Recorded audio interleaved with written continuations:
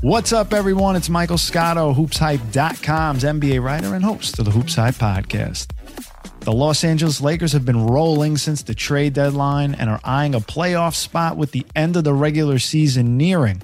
With that in mind, my next guest, former colleague and friend, Jovan Buha of The Athletic, joins me to break down what's changed since the Lakers moved Russell Westbrook, when LeBron James could return, and we'll take a look at the futures of Rui Hachimura, Malik Beasley, Austin Reaves, and more on the latest edition of the HoopsHype podcast.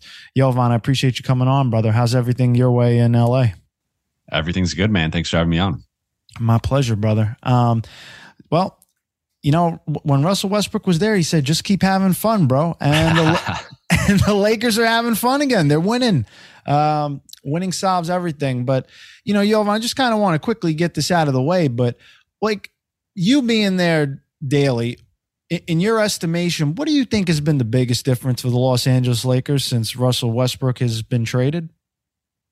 Yeah, well, I think they're having a lot more fun now with the winning they've been doing since the trade deadline.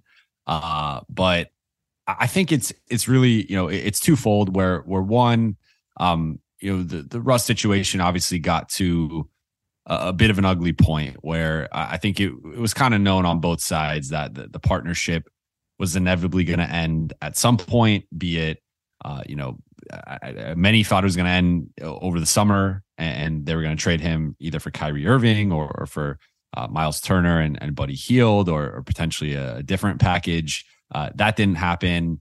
You know, they got to the 1 yard with the Pacers before training camp started, as we reported at The Athletic.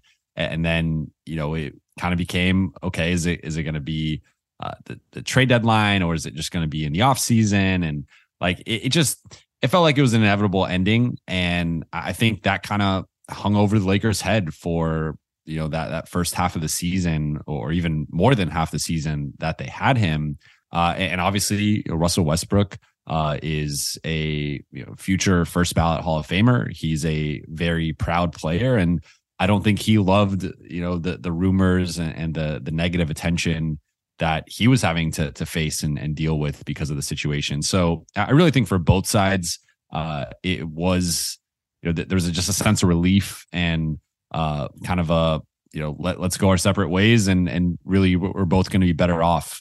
And I think you've seen that where Russ has now gone to a better situation with the Clippers where he fits in. He was basically recruited there, obviously in the media by Paul George, who he played with in OKC, but also Ty Lue and some of the other players in the locker room. So I think he went to a situation where, now he's the starter. He's routinely playing 30 minutes a night. And I think he's just in a better spot for him.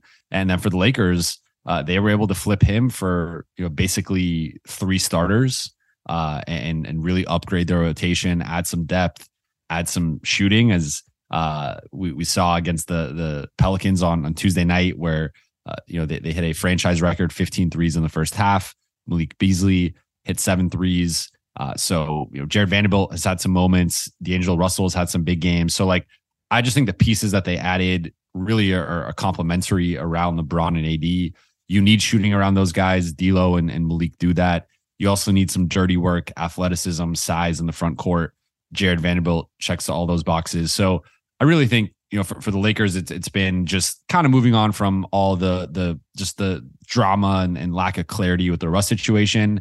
And then also adding in some young pieces that have really fit in well. And I think have already complemented LeBron and AD in ways that just Russ couldn't because of his skill set and sort of what the Lakers were asking from him. So again, I don't think any of this is necessarily new information, but I do think it's as time and distance from the trade, I think we're starting to see more and more just the impact of moving on from that situation and what it's done for the Lakers. They've certainly made the roster more well-rounded. It's ironic. It's almost like they did the opposite of what they did when they got him from Washington and they gave up a lot of pieces around the core there. But certainly I think for them, and we're going to talk about a lot of these guys coming up, but I would agree with your assessment on the Rush trade. I certainly think Jared Vanderbilt for them is an incredible value. Next year he's only going to cost like $4.7 million. It's crazy.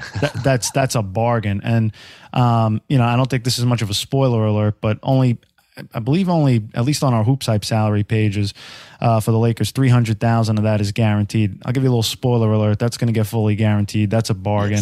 Yes. We'll get into D'Lo and Malik Beasley's situation coming up, but it's interesting how they went from kind of that path. And, you heard a lot of stuff about LeBron wanting Kyrie Irving at a certain point and certainly publicly defending him. And it seems like with a lot of these moves that they've, and I'm not just talking about this trade. I'm also talking about the acquisition of Rui Hachimura and giving up the 3 second-round picks that they did to get him. He's going to be a restricted free agent, but it certainly seems like, Jovan, they are pivoting away from that type of a move with Kyrie when you look ahead towards the offseason and you look at, his future, whether it's in Dallas or somewhere else. Would you agree with that? Yeah. I mean, as I reported around the trade deadline, they were interested in Kyrie Irving. They made what they felt was a competitive offer.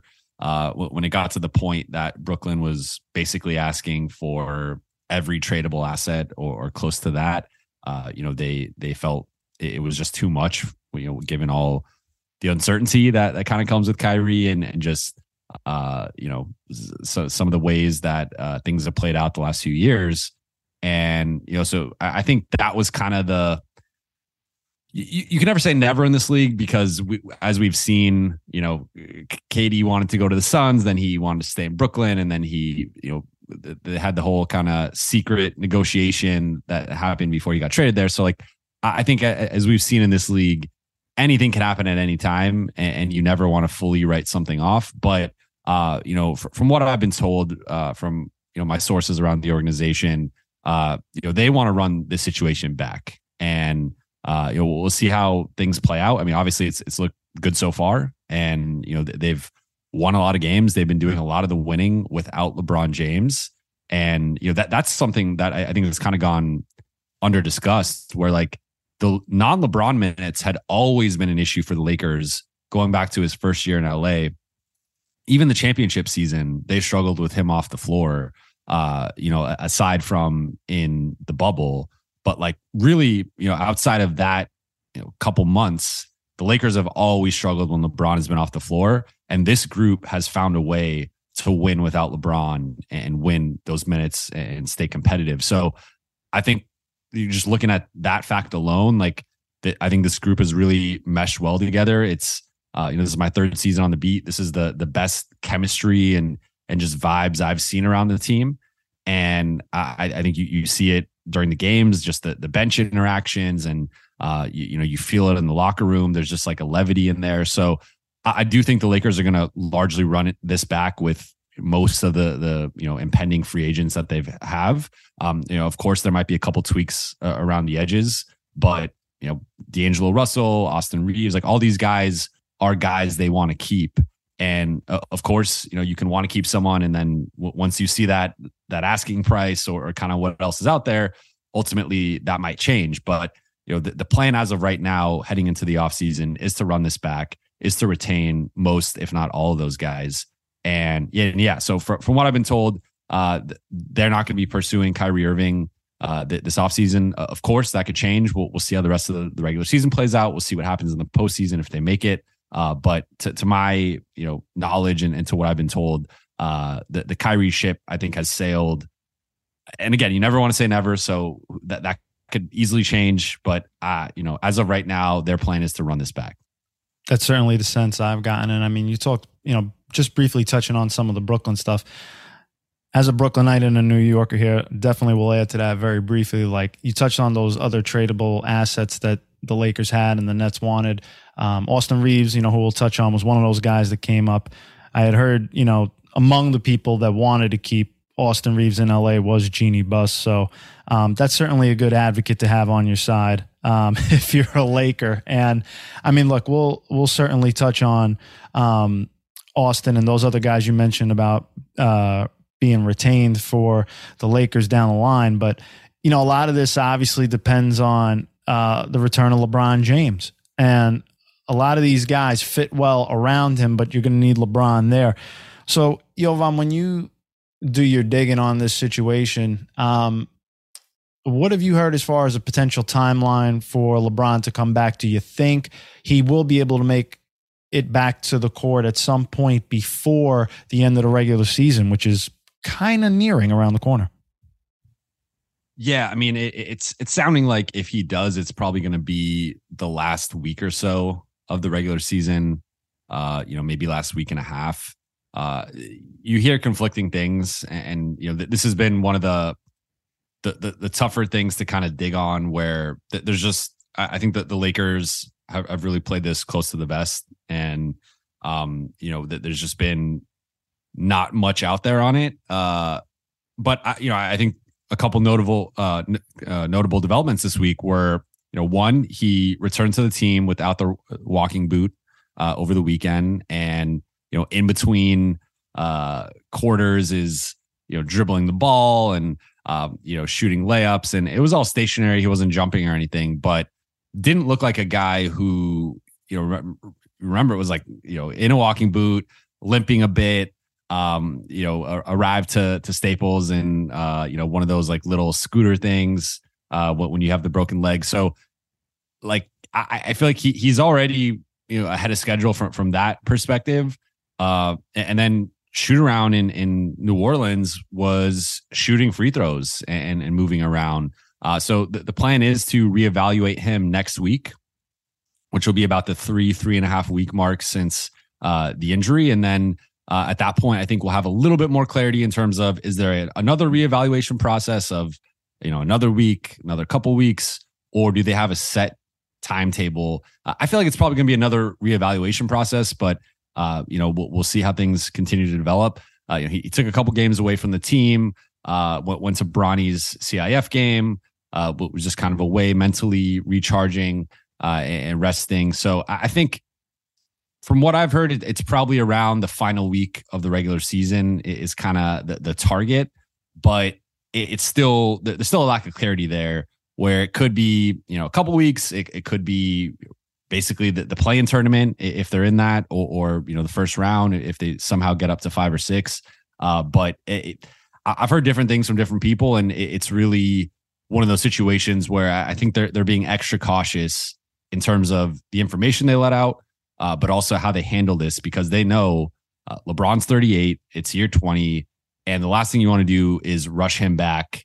And I mean, the Lakers kind of had something similar to this with Anthony Davis in 2021 in that playoff series with the Suns, where they brought him back for that game 6 when it kind of was a little bit too soon on the timeline, and he clearly just couldn't go in the beginning of that game, and basically had to sit out the rest of it. So I think they don't want to bring. I mean, the last thing you want to do is bring LeBron back too soon, have him suffer some type of setback or re-injury or whatever. And this has been something that he's been dealing with for a while. Dating back a couple months, and it got worse in that Dallas situation. So I think they're going to be extra cautious with it, and they're also kind of able to, because they're winning. And maybe if they go on a skid, you see him kind of push to come back sooner. But as long as they're able to continue to ascend up the standings, I don't really think there's a rush to get him back, other than establishing that continuity before the postseason. I agree. And I mean, look, I think in a backwards way, I know he's hurt, but him getting that rest, I think, is going to energize him more for the playoffs when you really need him most. And he's certainly developing some nice chemistry with D'Angelo Russell on the bench with the ice in the vein celebration. I got a kick out of that. And, Woj touched on it a little bit for ESPN, and I'm sure others have as well. But I've also heard, look, D'Lo wants to be that guy for the future for the team that drafted him, and kind of fulfill those expectations they had years ago. He's a different guy now. He's much older. He's much more mature as a person. And, I could speak to this when he was here in Brooklyn. Nobody knows how to lock in more when it's a free agent time than D'Lo. He played some of his best basketball in Brooklyn before getting that huge deal. And he's doing it now for the Lakers, shooting the ball efficiently. And, leading that offense right now. Jovan, when you look at D'Lo this time around with the Lakers, do you also get the sense that he wants to be back, and how has he thrived with LA this time around? Yeah, I do. I think those feelings are mutual. I know the Lakers didn't make that deal. I mean, part of it was getting off of Russ and his contract and just getting out of that situation. But, they could have, potentially had Mike Conley in that deal, and they looked at D'Angelo Russell as someone that could be their point guard of the future and potentially that lead ball handler, third star type that could fit around AD and LeBron and really, obviously not to the caliber that Russ was even a couple of years ago necessarily, but a much better fit. And you've seen that with the 3-point shooting, the pick and roll play. I think the gravity that he has, like you just defend a D'Angelo Russell pick and roll, differently than you defend a Russell Westbrook pick and roll. And I think his maturity, it was kind of the first thing he talked about in his introductory press conference after the deadline was like, I basically came here as a boy. He came to the Lakers at 19. He's like, now I'm back as a grown man. He just turned 27. Like he's had time to mature. He's been traded multiple times. He's seen different sides of success and making the playoffs and also being on lottery teams. He's been the guy. He's been the sidekick. He's been the number 3 option even in certain situations. So like I think he's just coming in with a different perspective than he did with the Lakers the first time around, and really I think lower expectations because being the number 2 pick in 2015, obviously he's getting compared to James Harden and different guys of that caliber, and the Lakers at that time were kind of going through some dysfunction, and that was kind of the low point of the franchise over the past decade or so, where it was 20 something win seasons and missing the playoffs, and his rookie year is Kobe's final year, and it's the Kobe show, and he just didn't really get, I think, a fair crack at it that I think he's kind of getting now. So ultimately, I think that the biggest thing is just going to be how does he perform down the stretch of the regular season? How does he perform in the postseason? And how does he fit and complement LeBron and AD? But from what I've been told, the Lakers have very strong interest in re-signing him. I believe it's mutual on both sides, and it's just going to come down to, what type of deal does that look like? Is it a 2-year deal where they're kind of matching his timeline to LeBron and AD? Is it a longer thing where we're just saying, if you're the Lakers, you're saying he's our point guard of the future, and we're committing to him long term, 3-year deal, 4-year deal, but the interest is mutual, and thus far, especially since his injury and since he's come back, those first couple games, 61 points combined, hit I forgot 11 12 threes, was shooting 60%. Like that's not going to be sustainable, but it showed that this is his potential with this group, and he can step up when LeBron's out. So I think so far the partnership has gone about as well as possible. I think it's interesting with him just in the sense that, you talked about it the first time around, about not getting a fair crack at it. I always remember the iconic Jimmy Kimmel moment with Kobe sitting down, watching him flail his arms, and the look of just a blank stare on his face of what's happened with Lakerland. But yeah, I mean, what his value is going to be is interesting because when he was in Minnesota, I mean, first of all, like just for context, D'Lo this year is making a little over $31 million. And, when they had early talks about even the thought of a potential extension from Minnesota, I got the sense it was somewhere, maybe it would have been in the 20s. I don't think it would have been high 20s, probably lower to mid at that point. And I'm curious where he's going to fall because they were far apart. So I'm curious what he thinks his value is in the Lakers ultimately looking ahead. But, time will tell on that. Some other guys we got to look at for the Lakers ahead towards free agency. Austin Reaves. Now, he's gotten a lot of different nicknames, some from Shaq, some on Basketball Reference are pretty good. But, from what I've heard, and I had spoken to Austin earlier this season when the Lakers came to town, both Austin Reaves and the Lakers want to get a deal done, I've been told. And now with that said, I've also heard multiple teams have Reaves on their free agency radar. He's been a guy that's played efficiently, and the Lakers can offer him up to 4 years, $50 million. And something to keep an eye on, in my opinion, would be a Taylor and Horton Tucker maybe type of contract that can make sense for both sides. Maybe a 2+1. I think for him, the mid-level exception is his kind of floor. I think he feels like safe that he can get that somewhere. And this as well as anyone, Jovan. And you saw it with the Russell Westbrook trade talks.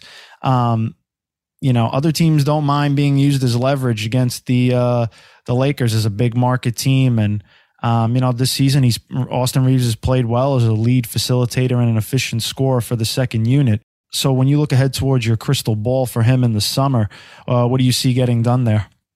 Yeah, well, I think this is a similar situation to D'Lo in terms of, as you said, multiple interests, interest on both sides, mutual interest on both sides. But also there's going to be multiple suitors for Reaves. Like I think his season's kind of flown under the radar at times, where you can really make a case, and I would make this case, like on balance, he's been the Lakers' third best player this season. I don't think, some people might hear that and kind of, roll their eyes or gasp at that, but like that's legitimately like, before the Westbrook trade, I think that was, definitely the case. Obviously, D'Lo's come in, play well. Jared Vanderbilt's had some good moments.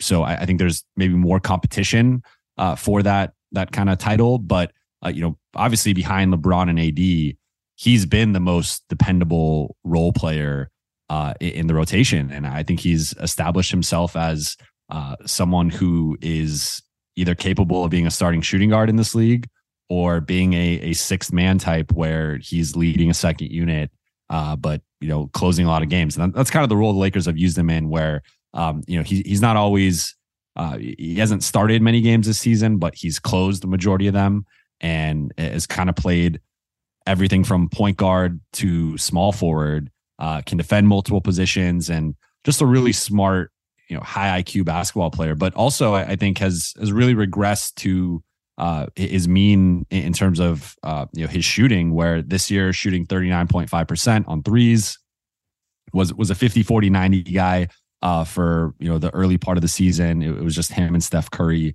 So he's an efficient player. He's someone that Darvin Ham is referred to as a Swiss Army knife this season. He can play on the ball, off the ball, defend multiple positions.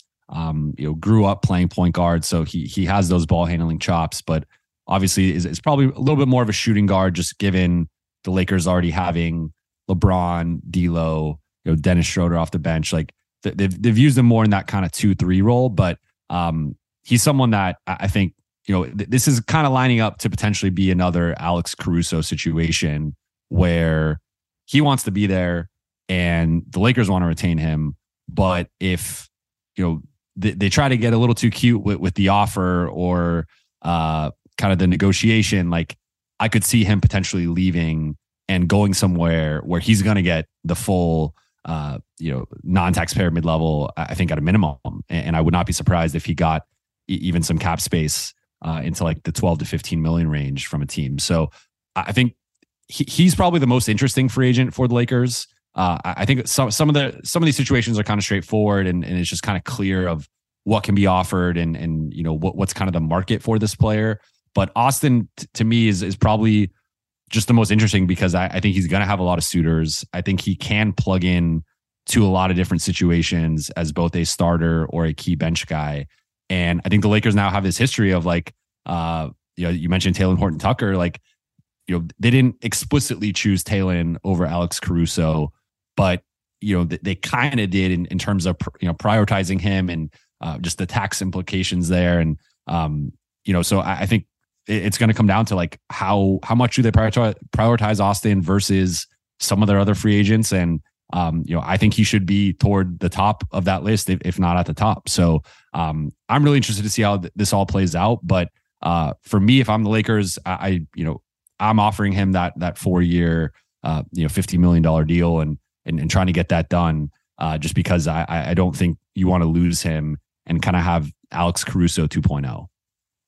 I certainly hear you on that aspect. I think for Austin Reaves, on his side of things, it'll be interesting to see if he gets maybe even a shorter deal than that, in the sense of, I think a lot of teams, a lot of players are going to be looking ahead towards the cap going up and saying, can I get a piece of that pie coming up down the line? Look what happened, when the Kent Bazemore, the Timothy Mozgov contracts were signed, when the cap went up for different situations around the league, and there was that spike.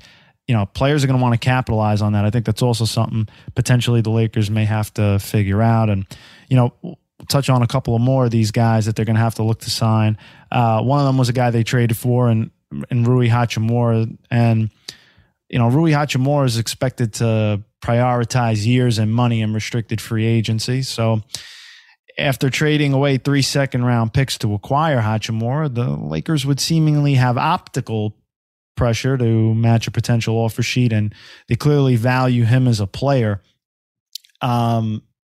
I'm kind of curious to see if the Lakers just offer him something or they let the market dictate itself for Rui. He's been solid for them since he's come over. What do you foresee, brother? Yeah, I think this is another situation where it's kind of straightforward. I think the Lakers are going to try to retain him. I do think, what I had heard initially when they acquired him was there was some reporting about him turning down that extension offer from Washington. I forgot if it was in training camp or just right before the season. But I think that was off the top of my head, if I'm remembering the figure correctly, it was something like 3 years, 30+ million. It was definitely double-digit years, and double-digit annual value, and he felt he was worth more than that. To me, that I think that's probably around his range. I think it's probably around the taxpayer, the non-taxpayer MLE, where I think something in that 220, 330, that's probably if you're just looking at his numbers in Washington versus LA, they're almost identical across the board, with the one thing being he's scoring a little bit less, but that's obviously he's playing a little bit more of a marginal role in the offense.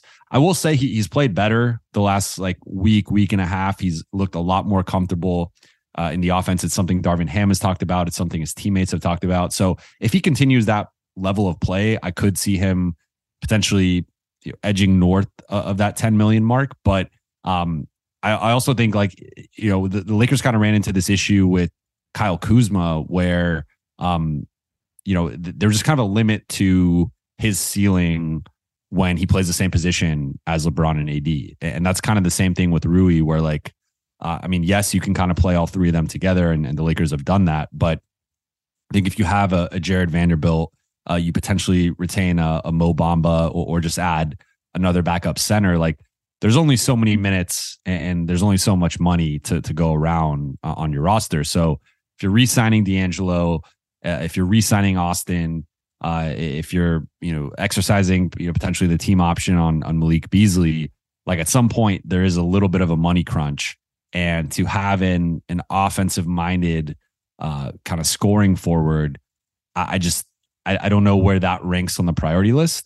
And now, to your point, they gave up 3 second-round picks and kind of punted on the Kendrick Nunn situation, which was a guy they were high on and spent the taxpayer MLE on. So they have gone into the Rui Hachimura business and they've invested in this situation. But I do think in terms of some of the other priorities, you have a guy, for example, in Troy Brown, who I think has had a really underrated season, emerging as a 3-and-D wing, shooting 40% on threes since December. Is that a guy maybe you prioritize with the taxpayer MLE or somewhere in that range versus Rui at 10 to 12 million a year? So I think Rui is where it starts to get into like, I think the Lakers are probably going to make him an offer around that 10 million. And if he's looking for more, or another team is willing to come in and make a bigger offer, they might be willing to walk away. But I do know, they invested in him. Obviously, they were high enough on him to trade those 3 second-round picks, and they do want to keep him. I just think he might ultimately be, a casualty depending on how the rest of the offseason goes. And a couple other guys to keep an eye on as we look ahead. You got Malik Beasley and Mo Bamba. From what I've heard, Lakers executive Rob Pelinka has had interest in Beasley for a while, and this could be more than just a short-term thing since he has a $16.5 million team option for next season.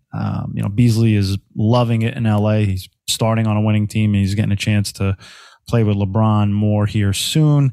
Mo Bamba's got like a little over $10 million in salary that's non-guaranteed for next season. The Lakers could get a backup center for cheaper than that, in my opinion. I think he's a bit more on the bubble in terms of his future with the Lakers.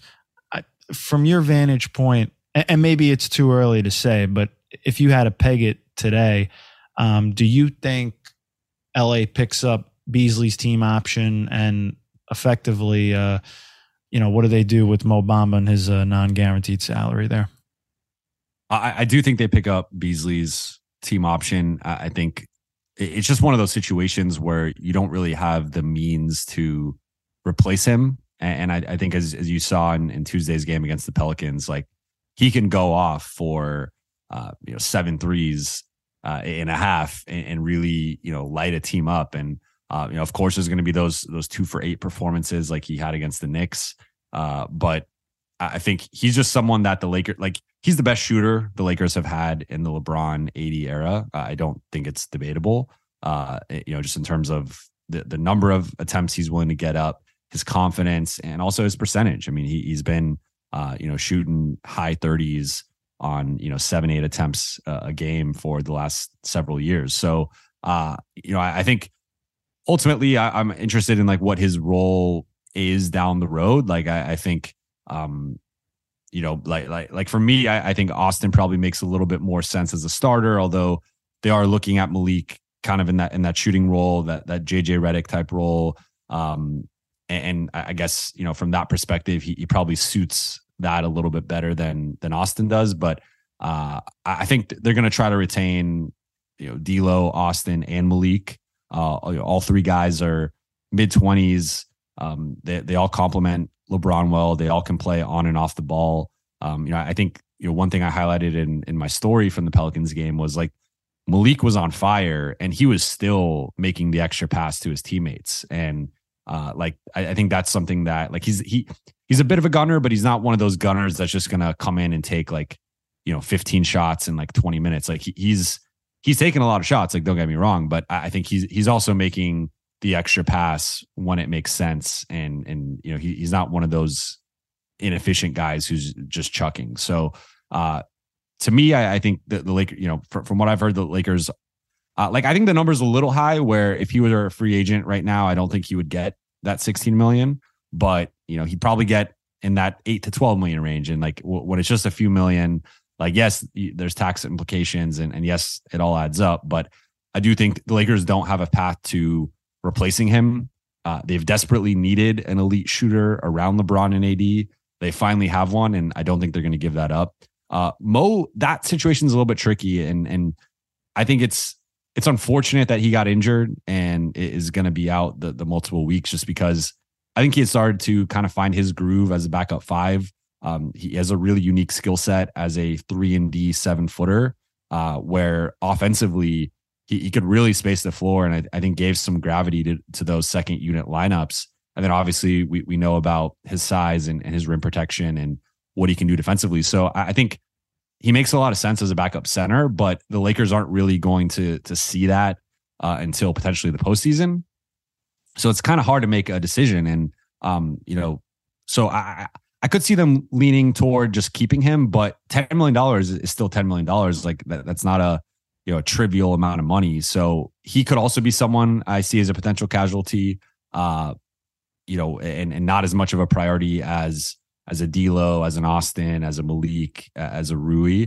So that one to me is probably going to come down to like he's more of a domino guy where, what happens with Austin, what happens with D'Lo, what happens with Rui, are those guys retained? What do those contracts look like? And then if it makes sense to keep Mo, and I forgot when exactly the guarantee date is.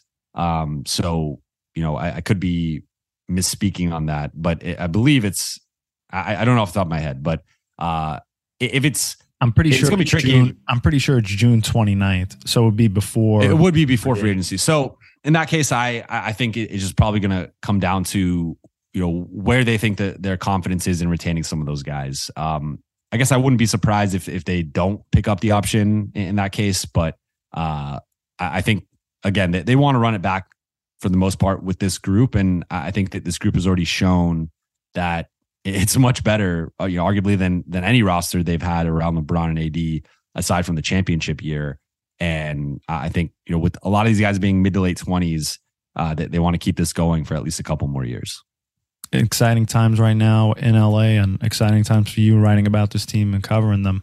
I'll be reading. I would encourage all my listeners to do the same as well. I appreciate you coming on, brother. It's always a pleasure to see you in person and chat with you off air, but especially on air when we can do a little dive on Lakers Nation. Appreciate it, brother. Yes, sir. Thank you for having me on. Also want to thank everybody else for tuning in. If you want to hear more episodes of the HoopsHype podcast with guest appearances from NBA players, coaches, and executives and media members like Jovan Buha, you can like and subscribe to it on Spotify, Apple Podcasts, and anywhere else you listen to podcasts. You can keep up with my tweets on Twitter at Mike A. Scotto. Make sure you're following Jovan too. He's at Jovan Buha. That's JOVAN BUHA. Until next time, I'm your host, Michael Scotto, wishing you and yours all the best.